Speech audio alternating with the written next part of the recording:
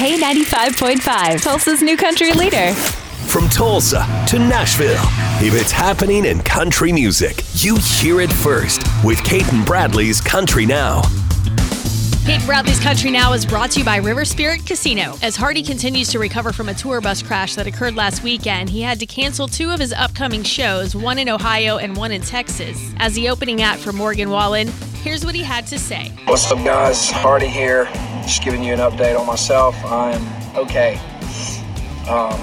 Just got done hanging out with Tanner. Tanner is okay. Noah is okay. We still want you guys to pray for our bus driver, Ricky, who is still